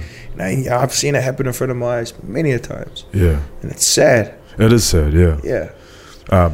I want to acknowledge just while we're talking about it right now that here in New Zealand. At the moment, I don't know whether it's a new thing or not, but everyone out there is entitled to 6 free counselling sessions. Yes, sir. Which is an amazing thing. Hell yeah. And the way you can qualify for it is like if you go talk to your GP and let them know what you're going through, or if you're in like a place of darkness, or if you feel like your back's up against the wall, and they put forward a recommendation for you to see someone. I know this, and I can say this because I've done it, and it's helped me a lot. I want to do it, bro. I told my wife. I think everyone needs to do it at some point. Yeah. I think it benefits everyone because these people are trained. Yeah. They just sit there and they just listen. Yeah. And you underestimate how much just talking about a problem to someone who's a complete stranger really sort of takes that problem into perspective, and you see like how small the problem is, or like how like logistically speaking, like what that problem actually looks like. You know what I mean? And just talking about it is kind of releases a little bit of it. Yeah, 1,000,000%. And I love that about New Zealand that we're doing that. Yeah, I'm a massive advocate for mental health. Yeah, I say advocate, but I'm not in part of any organizations or like. But I want to I love. That's why I knew we were going to talk about this. I love like the guys like Adi Savia, like the guys like Israel Adesanya. All these people who are in places that are higher up, but when I listen to their podcast, they talk about it because it's important. And because people like us, like, are traumatized from a young age. We go through, humans in general, we go through things that you need to talk about when you're older. And it's something I told my wife I'm going to do. She was a little bit hurt because she's like, you should talk to me about everything. But no, I shouldn't. Because there's some things that I would never want my wife to hear that I've experienced. Right. Probably vice versa. Right. Telling a stranger might help, and then getting that stranger to give you some feedback about it, and then, like you said, show you that that problem that you think is massive, this big. Yeah. But if you don't talk about it, in your mind it blows up. It becomes such a huge thing, and you carry it around, and you're like, that was me, bro. That was us. It's a lot of people out there, my friend. It's a lot of people out there. Everyone's at different stages as well. Yep. I got asked at my work to talk about communication to some of my workers, and I've got to type up something to present to them to talk about communication. But when I was typing it up and when I was looking at it, when you really break it down, communication with other people is about respect. You know what I mean? Because people communicate with you in different ways, and that also depends on like where they are in their lives as well. What sort of day they're having. People come in because some people come in like aggressive. Or arrogant into a conversation, or like demanding. Other people come in like really nervous, really insecure, quite shy. But I always think that if you can communicate with someone just openly, respectful, then you've done half the work. You know what I mean? Because like no matter where they are in their day, the rest is up to them. But if you can just be there for them, then you've kind of like, the ball's in their court. But communication between people is so important because it's massive. A lot of people don't know how to do it. Yeah, I feel like as actors, we're kind of trained. We're taught some things to help you do that. I feel like a lot of us, I know for myself, speaking for myself, I'm a person that I'll take it. I'm like, Google, and I see where you're at. Then I let that ball roll around and be like, okay, what are you gonna do with it? Like, now you came in there, and you didn't get the response back, or and then I just play around and I send something back, and then I always feel like I'm like, man, I'm being fake to these people because I'm playing different masks. I'm not playing different masks. I'm just playing what they're giving me, you know? Yeah. Like, oh, and then we'll talk about this. Cool. And then, okay, you want to talk this way? Let's go this way. Yeah, we're lucky to have our job where we kind of learn how to do that. That's right. But that's when we're acting. But some of us are terrible to do it when they call cut. Yeah. Yeah. You've been in Hawaii this whole time. Talk to me how... because obviously back in New Zealand, the coronavirus pandemic's quite different. What's it like over there? It's I think it's worse than it actually looks. Yeah, because while New Zealand was all locked down and the whole country bought into the coronavirus thing, and like Hawaii, I think I was calling a bunch of the guys and they were telling me, they're like, this is serious. And I looked outside my window and I could see the whole mall. I was like, gee, my mall was packed, like to the brim every day. The tourists are coming in and the numbers are going up, and America in general is like terrible right now. People are dying left, right and center. And that was happening in Hawaii as well? Yeah, happening in Hawaii. It was just ramping, like kind of died down and then it started to ramp back up just as I was leaving for Finland. But I do know that like, that's why I sent my kids away. Yeah. Like straight away, because I was just like, these guys are pretending to be like they're onto it, America. Not Hawaii, but just America in general, but they're not, because they don't really want to buy into it. They don't, because there's too much money being lost. Of course. And I live on top of a mall, like the biggest mall in Hawaii, and I can see it. Like it's like there's way too much money being lost here, and I could see them trying to do the thing to make it look good on paper, but then I'm like, and then they're also trying to do the thing to make the bills get paid and make sure money's coming in. And well, it's the fear of every country is like the economy. I'm glad I'm in New Zealand, bro. That's all I can say. Like, I'm very happy. I love Hawaii. Hawaii is my home. It's become my home, and I want to buy a home there. We almost did before COVID, but lucky we didn't. We'd be locked in a house. So Hawaii's on lockdown at the moment? It's kind of like they're just in a grey area, man. What does a lockdown look like in Hawaii? Like, it doesn't look like what New Zealand has. Okay. 1,000,000%. Right. The whole country stay in your house, everyone buying. And I saw you wearing your mask, standing in the line at the thing. The whole country bought in. All my boys, all the toughest guys I know, all bought into the thing. Hawaii's not like that. America's not like that. Right. I think, because of egos, I think people just have too much of an ego and too much of their opinion matters. And I'm just like, just do it. Like, even if it goes against what you believe in, just do it for 2 weeks, do it for 4 weeks, and then you're done. Because now New Zealand, however long we've done it, even though we've done it twice, now we're good. Now I can come to your garage. Now you can pick me up from my house. Yeah. Like, and they've been in the they've been half-assing it for over 6 months now. Yeah. Yeah. I know quite a few people that didn't agree with it, but as soon as it hit, they all did it. We all just stayed home. I trained in this garage 3 times a day just to try and keep my sanity. But everyone did it. You know what I mean? I think also like part of being a Kiwi as well is that you always feel like you're kind of part of a team. Yep. And it's quite a strong sense of team as well. And New Zealand's used to being like a small country and used to being like kind of like counted against by the world. Like, and we're just not dicks, bro. We try. I always think that. Like, I tell people, like, every day at work, I would grab the radio from one of the PAs, which is like the runners. She's like, "Hey, what's up? You're stepping on ship. New Zealand's the best country in the world. Bye." Because that goes Radio 1, Channel 1 goes to the whole queen, and they should be this dick. Yeah, because we are, bro. Best country in the world. We are. So I'm waiting for someone to complain about what they have right now, because I'm like, I was living in the world for 6 months and it sucked. Yeah. What's it like in Finland? That was awesome. It was beautiful. It was awesome to work, but same thing. There are restrictions. I think everything closes at 8. But Finland is a great country, bro. I've done a lot of sightseeing. We're shooting in this town where it was their first Hollywood film ever being shot in Finland, and it was supposed to be shot in America, but because of coronavirus, sure, awesome. I was like, I'll go to Finland. Hell yeah, I've never been to Finland. I went moose hunting.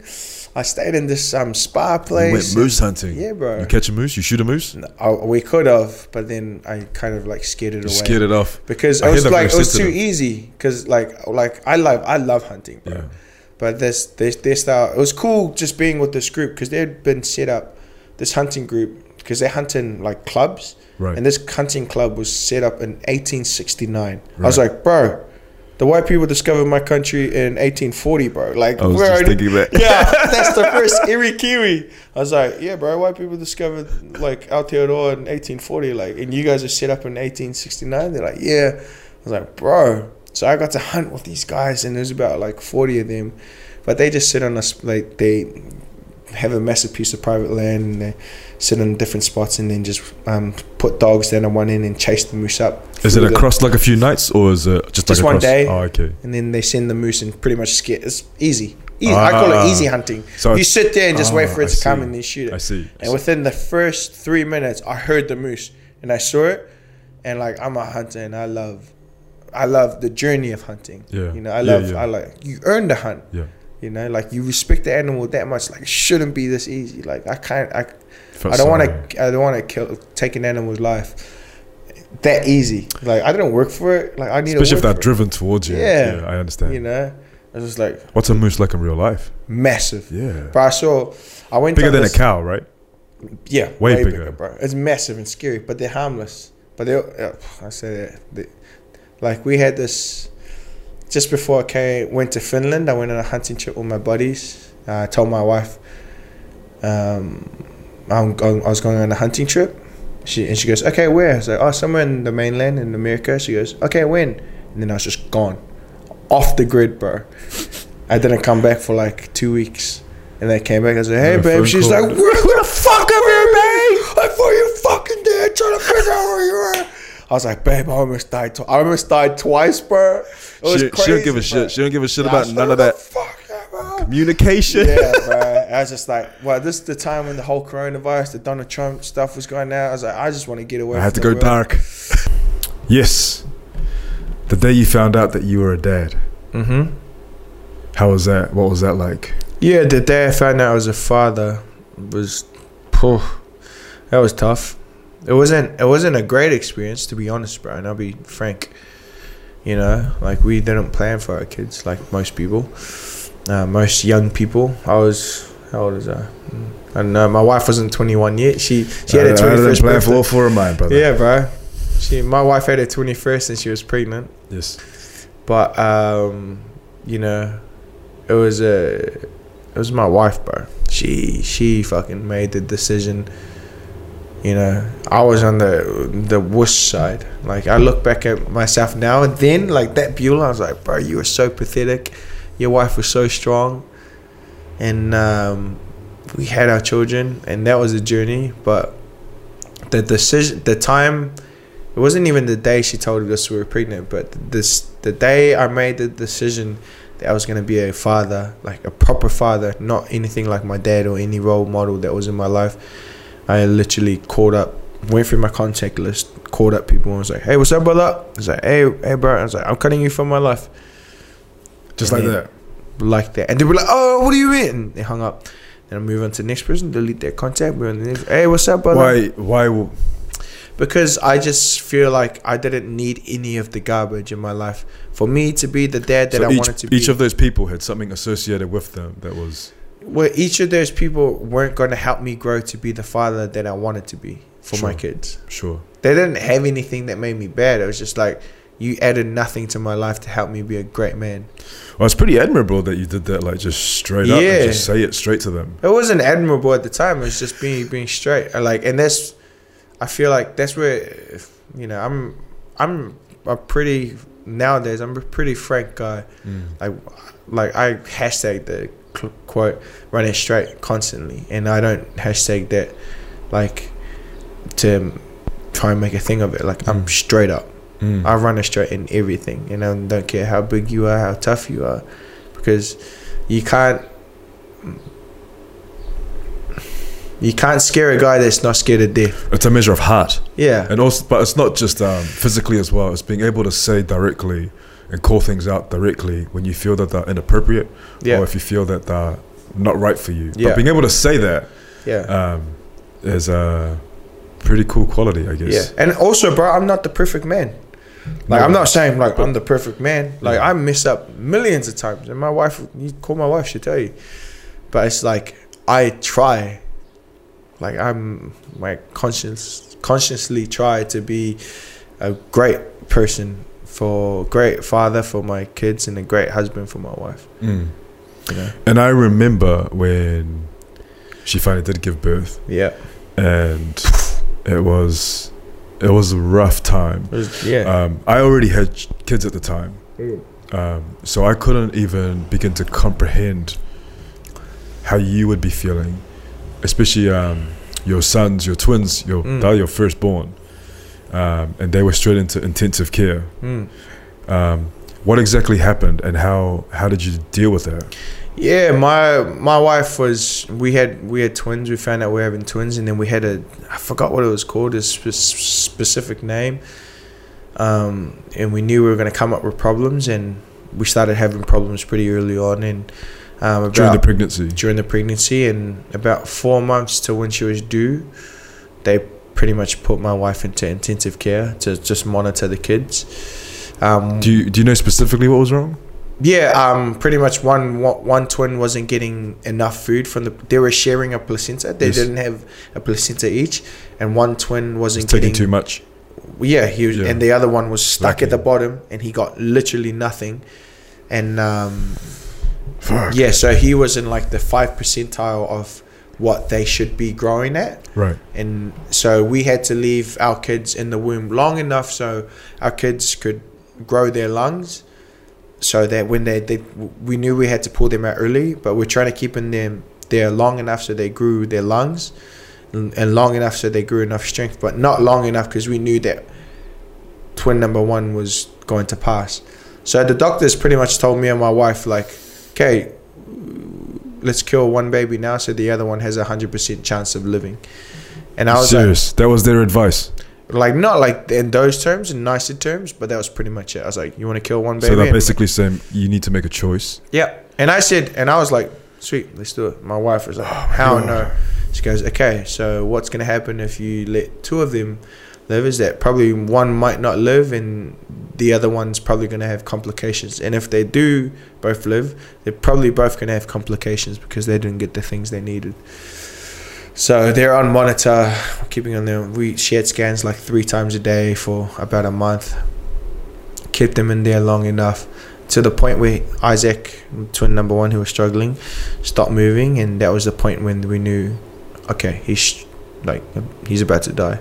So we rushed her into emergency, cut her open and pulled out my babies. And the whole thing of like, oh, your baby's born, it was great, blah, blah, blah. It's like, bro, my baby was born and it was like half the size of my hand, looked like an alien, was like not a fully formed human, and was dead. Like, my son was dead. And my wife was like behind the sheets. He was not breathing, nothing when he came out. No, nothing. He's dead. And I looked straight through all the nurses and doctors' faces, and they rushed them straight to the room in the back.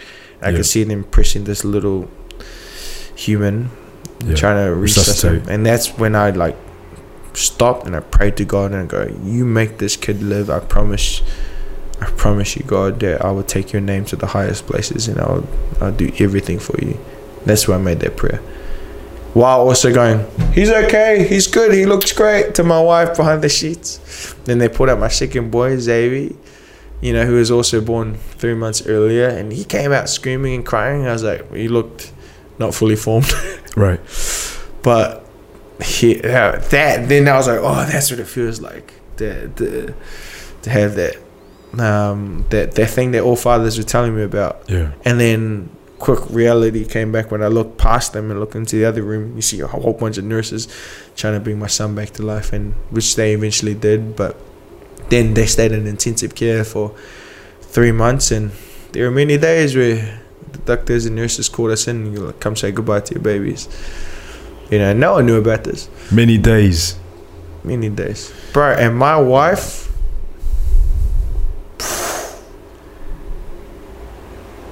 that woman, bro, she is amazing. Like what she done, how she went through it, like I can't even comprehend or like talk about how amazing my wife is. It's a different level. It's a different level. There's levels to this. She literally changed right before my eyes. Right. From being my girlfriend at the time to like the mother of my children. Yeah. And like I was almost forgotten, which I was like, yo, awesome. And she was just all about my kids. And bro, I was just like, God is real at that time, because he brought my kid back to life many times, you know. And now my kids now are running around and happy, and they're like normal kids. Wow. And I look at my kids. But they were in hospital for quite a while. We're in hospital. Yeah. They're in intensive care for about 3 months. Yes. They're in there when I remember Sonny Bill's kids were there. One of Sonny Bill Williams's kids were in there, and I remember talking to him, and I knew he was in Nuku. We're talking about it like, bro, it's tough, eh? Yeah. Our wives are amazing, and there's a cool little conversation I got to have with Sonny Bill Williams and just relate with him on a different level other than you're a rugby player. Like, bro, we're fathers here trying to support our wives who are going through the worst days of their life. And something that we can't ever go through. Yeah. We can go through a lot of things. Bro. But that was, I was just like, I am useless. Yeah. I was literally useless because I couldn't do anything. Yeah. All I could do was hold my wife's hand and support her. You know, while she was trying to, I couldn't produce milk. I couldn't produce the vitamins that my kids needed, you know. I remember twice delivering 2 of my kids. And I'll never forget the feeling. It happened 2 times where they were born, but they weren't crying. And doctors all of a sudden just poured into the room. And my wife was looking at me going, he's all right, eh? He's all right. And I'm like, he's fine. He's beautiful. Yeah. And knowing the other part of my mind that he's not breathing. Yeah. And I'm listening for the cry. Because when they start crying, you know that like they're breathing. Yeah. I can't hear it. And it feels like an eternity. Yeah. And part of my mind is thinking, my son is dead. And the other part is saying, yo, you did great. You did so great. He's so good. You did so great. Like comforting. But that sense of like being so close to death, the impending doom of I've been through a lot of things in my life, but I always measure it against this one thing that's constant for me, is that my children are alive and healthy. Yep. I'd find it hard to wake up in the mornings if something was ever to happen to one of them. And when I hear about things happening to people's children, mate, bro, my heart just like I break, bro, on a different level as a parent, and then also seeing it. Yeah, you just like there's levels, and not even that. Like when there's stuff done to children, you know, which I don't want to even talk about because it'll destroy me. Yeah, it's just like I will kill a human being because of what they do to, like, and I don't even care who listens to this. I will murder you. I think a lot of people feel that way. Yeah, because you know what it's like to have a child. And you know the love. It's a different kind of love, man. It's very, very different. And everyone says, and like even if I say it now, it's pure love. It's like I described it the worst way to my friend. I was like, "Gee, it's like Steinlager pure." He's like, "What do you mean?" He's like, "When you drink Steinlager," he's like, "Yeah." He's like, "You drink Steinlager pure." Different, eh? Yeah, very different. That's the love I have for this kid, bro. Like I thought I loved my girlfriend, you know, who's my wife now. I was like, gee, this is different, because I look at that and I'm like, that's half of me, you know, and I'm not gonna give you what I went through when I was a kid. Yeah. And also, this is where I'm massive. Like I can't comprehend like how the people before me that raised me or fathered me or whatever, like, thought of the things or done the things to me. Yes. You know, you can't comprehend that. I'm like, how could you do that? Like, because I look at my kids, I'm like, I could never do anything like that to my children. Like, I will happily die for my children and happily kill anyone that tries to come anywhere near my children. Like, it's easy. That's easy. So I never want to give my kids any of that. You know? Yeah. But yeah, being a father is great. It comes with its challenges, but that's like everything. But with this one, it's different because it's not like anything else in life. There's something about having your child in your bed, looking at you, smiling at you, saying, "Morning, Daddy." That's just like,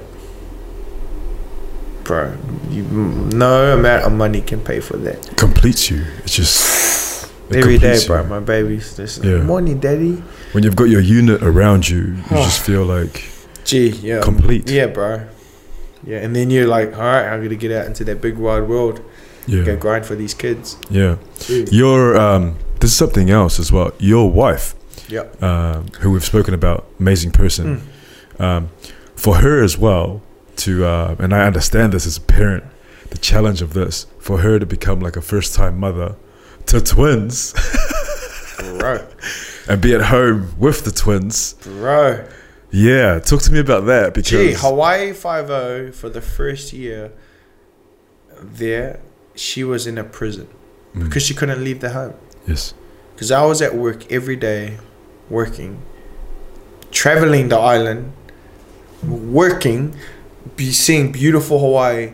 My wife was stuck in and we lived in a beautiful place. We had a beautiful condo. We got to do everything, but you don't have any family there. You got no family, no nothing, bro. Yeah.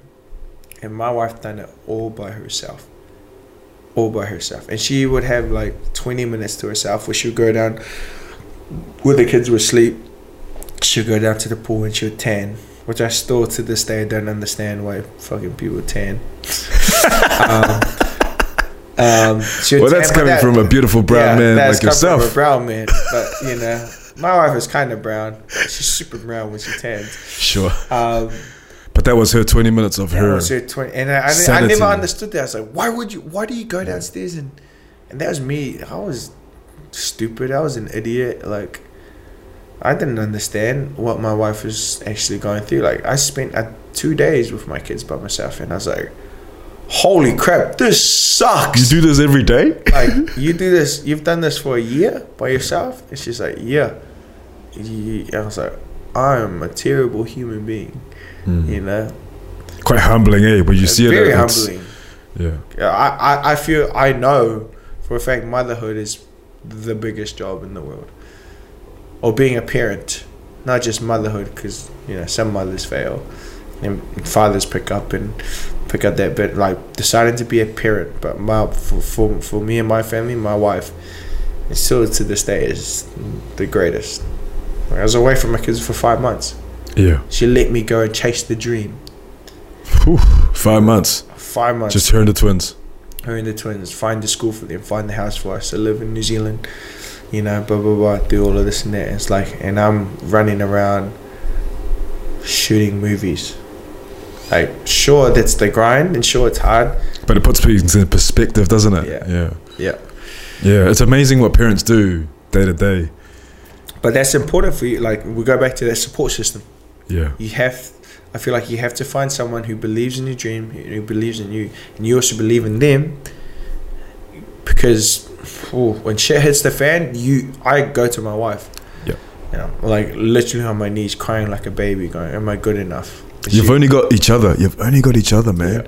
Yeah. But that's probably the most extreme example of it, is going to another country with no family and just having your own kids, and you've literally just got each other. Yeah. I mean, you got your film crew and everything, and you might have other friends and stuff, but at the end of the day, man, it's down to the two of you. If you think, I put it sometimes in perspective, some of our parents came here to New Zealand, completely foreign country, upset, bro. Back in a time where it was also looked down on. It was frowned upon, bro. There you go. Yeah, it's frowned upon, and you are forced to learn a culture that you do not know. Well, not even learn a culture. Because the true culture in New Zealand is Māori. 100%, 150%. So you weren't forced to learn that culture. No. you're forced to learn the culture that forced himself onto the country that you came onto. And then they were like, why aren't you learning the way of the Europeans? You know, it's just like, you know, it's just all well and good, you know, and I get it. And like, you know, I wouldn't be here if it wasn't for that stuff and blah, blah, blah. But it's just like, I caught up with my auntie and uncle today and I talked to them about this. I was like, how was it for you coming here? And to them, it's just like, it was just, you know, it wasn't easy. It was just like, it is what it is. But me looking back, I'm like, it wasn't like, you were treated like trash. You guys are being raided in the mornings and flown back and not being able to say goodbye to your family. And there was no FaceTime then. There was no nothing. And it's like, you were brought here to work, and then when the economy hit the fan, you were the first ones to be kicked out. When the Australians and the freaking Europeans, were most of the overstayers here. But it's, that's why our job's important. Tell those stories. To tell the stories and create that thinking. Because I know now as a kid that grew up in South Auckland, but I didn't know my aunties and uncles grew up in Ponsonby. I didn't know Ponsonby was the Otara of Auckland. Yes. Did not, like, New Zealand succeeded in making the next generation not know about anything about that time, the bad time. You succeeded, but now you messed up because now you made an actor do a job that is going to tell the rest of the New Zealand generation that that it isn't all what you see. Like there's look past the smoke. Well, there's a hell of a lot of work to be done. There is in regards to that, and also New Zealand is we're so far ahead to the rest of the world. Like not traveling the world, we're so far ahead, but there's so much work to be done. We are so far ahead in certain aspects. Yeah. But I feel personally when it comes to like things like taking advantage of like the indigenous people that lived here, the systems that are in place, I feel like we are just as far behind as other countries as well. And I think it's like a fair assessment. The Māori are such a powerful race. My job is I travel the North Island. I do a lot of traveling. So I see a lot of different places around New Zealand. It's always amazing. Love that country. I love it. Yeah. I love it, bro. The thing is, though, is like when I see like these amazing places, I stop for a second and I'm like, this used to just be the place of the Māori. Yeah, bro. This used to just be all bush. What was that like? Do you know what I mean? And then, because I'm zero generation, I came here when I was 17 from Tonga. And then I have this other sensation where I'm like, I'm grateful to be taken in as a visitor. As a manuhiri into this country, and that I am allowed to call this home. I'm grateful, you know. But that's I think that's an indigenous point of view, looking at another indigenous race as well. Yes, and that's not always the case. Yeah, because a lot of. But then we're all connected.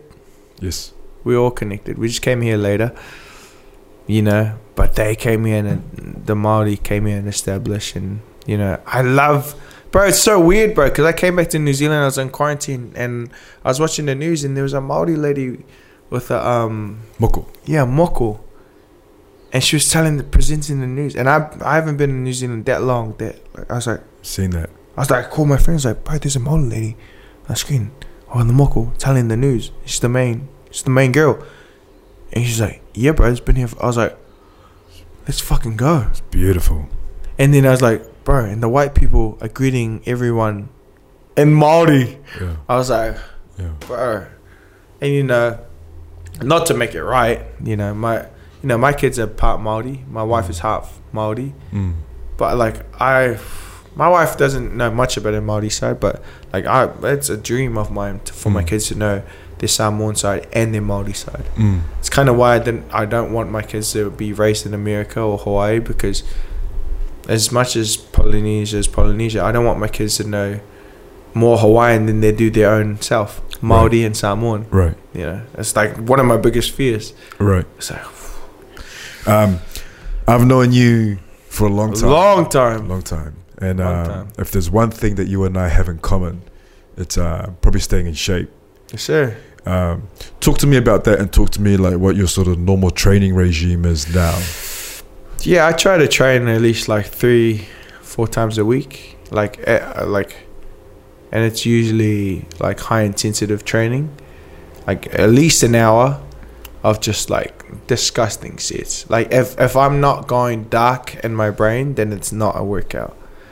You know, like you and I have that in common. Yeah, like and it's so weird because I see so many people who look amazing. Yeah, and you're like, oh, you got the abs, you got the muscles. And it's like, I would destroy you in 1 hour. Yeah, in 1 hour, 30 minutes. Yeah, and like in Hawaii, I took up boxing. Yes, which is great. And I love boxing. And I took it up with a coach, Palolo Boxing Gym, Coach Joe, who's kind of like a legend in Hawaii, and just like learnt the art, like I learnt an actual martial art, and it just like put me in a different mindset of just not just aggressively training, but just like now I remember I came to New Zealand and the second year I was in Hawaii, I came back and I took my brother out to teach him how to drink sensibly because he wasn't drinking sensibly. Bro, that's great. Yeah, because my brother was drinking like a friggin' South Sider. Sure, but... Yeah, but then I was like, when I come to New Zealand, I'm going to take you out drinking. And you're going to drink with my friends and I'm going to you're going to enjoy it and you're going to have a good time. Yeah. And you're going to have a good evening. And you're going to remember all of it. So I told him, no, we went out to get wasted, bro. But I'm going to show you how to get wasted, but not end up like you at the end of the night. Sir. We're in headphones. They're great headphones. You got a great setup here. Thank you, bro. It's a pretty simple setup. Yeah. And every now and then, I don't know if the audience is listening, but you can hear a car go by. Yeah. Dogs barking. You will never understand what really goes on behind the scenes. Yeah. You may hear a domestic or two. Yeah. But this really is a garage in South Auckland. That's what I love. So this is as real as it gets. There's no one behind the cameras. There's no one behind the lights. That's what I love about it. Every now and then the battery dies and I get up and I have to turn it off and turn it back on. Yeah. But this really is like a labor of love.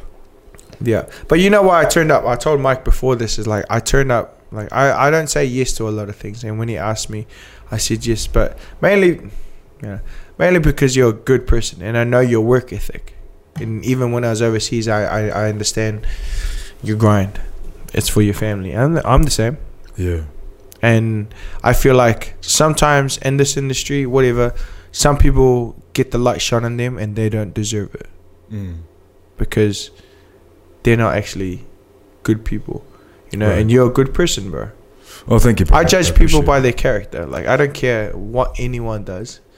Like I have friends in many different, not even in the acting industry, like, and they've done some stuff, and I'll judge you from your character. The criminal, the person in Herne Bay could think that the baddest criminal in Mount Eden prison is bad, and I look at him and I talk to him for a while and get to know him, and I'm like, that's one of the greatest people I know. Yeah, because everyone's a person. You're a person. Everyone has gone through different things to get them to different places of where they're at. Yes, I'm really happy that you're here. I'm stoked that I'm here. I've been looking forward to this all week. Like, same, bro. For real. But because we haven't caught up in years. But I know that we have like probably very similar values. Just trying to be good people, man. Just trying to be good dads. And then that's pretty much the main thing. Yeah. It's like when you just try and be a good person. Yeah. Which I think is undervalued in this world. Yeah. Like a lot in this world. And I feel like it's the secret ingredient to succeed in whatever you want in life. And sometimes people get sucked into trying to be someone else or trying to be like this, or this job requires this. But at the end of the day, like I feel like take a risk, try being a good person, and see what that does for you. And most people won't take it. Do you think it's kind of like the secret to happiness as well? It is, I think. It's also when there's a dog. Southside, baby. Southside. It's also when you give without expecting anything in return. When you do things for nothing. Yeah. Yeah. Because the world only revolves, on people and on kindness. Yes, like I know this, like through my life, like I know that love conquers all. There's one thing I know. Like, there's so many people I could hate in my life. So many people in people's lives that you could turn to and be like, you screwed me and blah blah blah. Like, I have all of them in my life, and I bet you guys have all of them, and you have all of them. But you choose. I know love conquers it. Doesn't mean I need to be best friends with them. That's right. Does not mean I need to be best friends with them. And I'll be straight up, like, me and my dad, like, my dad is a piece of shit. I told my dad, like, I called him one time and I was like, gee, I forgive you. And he's like, he sat there like, what the hell? I was like, I forgive you. I'm not going to be your best friend, but I forgive you for the sake of my kids, because the hate that I give to you is bleeding into the relationship that I have with my kids. It's unnecessary energy that you... Bro, unnecessary. It's like, I refuse to give you any more energy. Yeah. I refuse to give you this hate because you, like, I hate you so much that I don't hate you. You know? Like, you don't deserve to have that, because that energy deserves to go to my babies. Deserves to go to my wife. And I told my dad that, and that was one of the moments where I was like, whoa, I'm more man than my dad. Wow. You know? And that's all good, you know? But it's just like, fuck, negative, bro. Negative is just negative. There's nothing positive about a negative, bro. It's just negative. So fuck all of that shit, bro. Just figure out the positive and the negative, chase that thing, and then move forward and move on to the next thing. Because guess what the negative guys are doing? They're just staying in the negatives. And so you just keep moving forward and charging forward. Like, that's such a great thing to say. Yeah. Well, it's honest. It's like, it's not a great thing to say. It's just like, I know that because I've done it. Yeah. But you can't, like, the more negative that you are, you don't go anywhere. You don't progress anywhere. You stop forward. there, bro. You stop and that's it, because you're caught on that. And you're just like going around in a circle. You can't move forward. Yeah.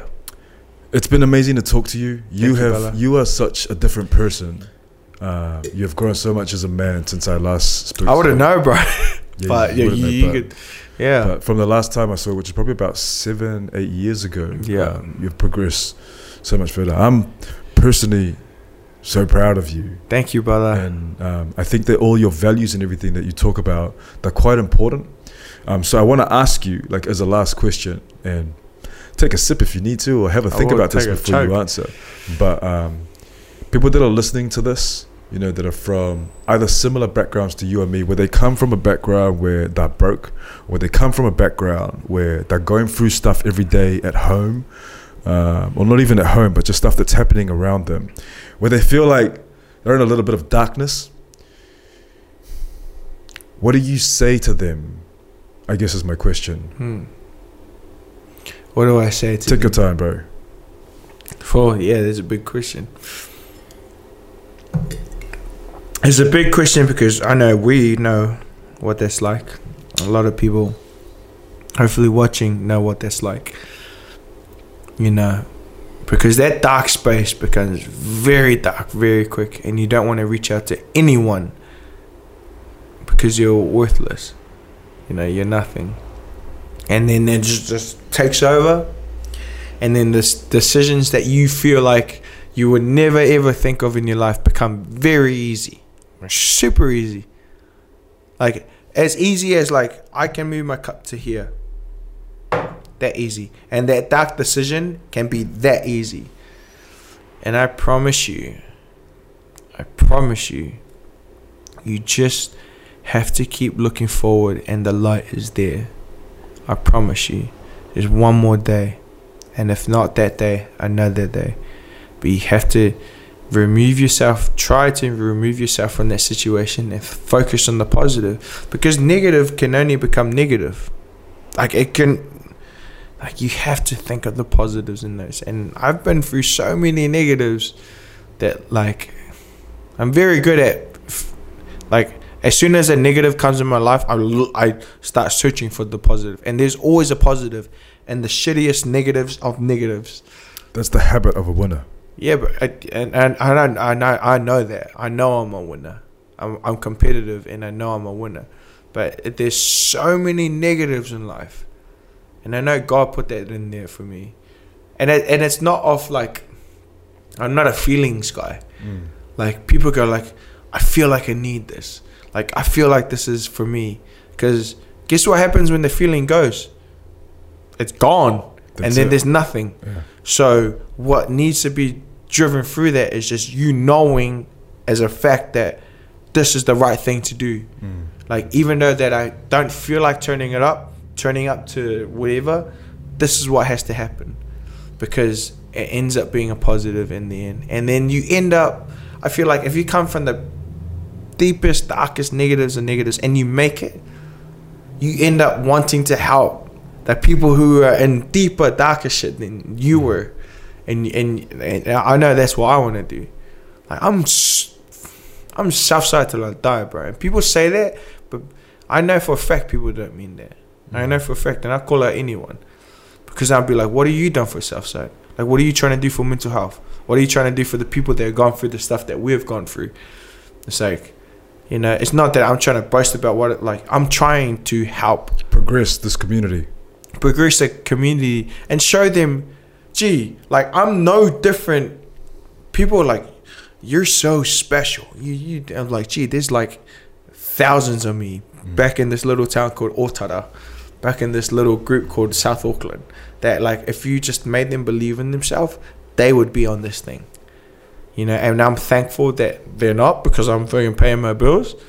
But, like, I want to go back and make sure that these kids, make sure they realize, gee, you can do exactly what I'm doing right now. 100%. And you can go further than me. Please go further than me, because I went further. I hope to go further than the people before me. And I hope you do what I've done. You pay respect to the people that went before me. Going before you. Because my biggest idol is Nathaniel Lees. It used to be Denzel Washington, but like, through my career, it's Nathaniel Lees. It's paving a way for you. But I wouldn't be in this position. Frankie Adams, KJ Apa would be nothing. Beulah Kawale would be nothing without Nathaniel Lees, without Annapella, without Letty, without Jay Langaya, without all these, like, I'm missing names, but without all these people that came before us. Some amazing names you've mentioned there. Like, I would be nothing without these people. So when I see them, like, they're gods to me. It's like, thank you. And there would be nothing without the storytellers before them, the orators before them. You know, so, like, I hope to pave the way for the next generation to go out there and kill it, and then do way more things than I've done. And I hope they pay, I don't even care about me, but pay homage to the people that came before them, because we're Pacific people. We know our ancestry. We always pay homage to our ancestors. 100%. Yes, sir. Yeah. Thank you. Well, it's been an honor to have you on the show, man. Thank you, brother. And the least I can do, man, is just wish you and your family all the best. With all my heart, wish you all the best, man, with the future. Appreciate and thank you again for coming on. Love you, Docs. I really appreciate it also. Malo. Thank you. Yo, is the mic on, Mike? Into that mic on, Mike, and pour us another one. Let's do it right though, Mike. We feeling nice though, Mike. Gather round, gather round. Into that mic on, Mike. Into that mic on, Mike. Yeah, Garage Drinks with Mike.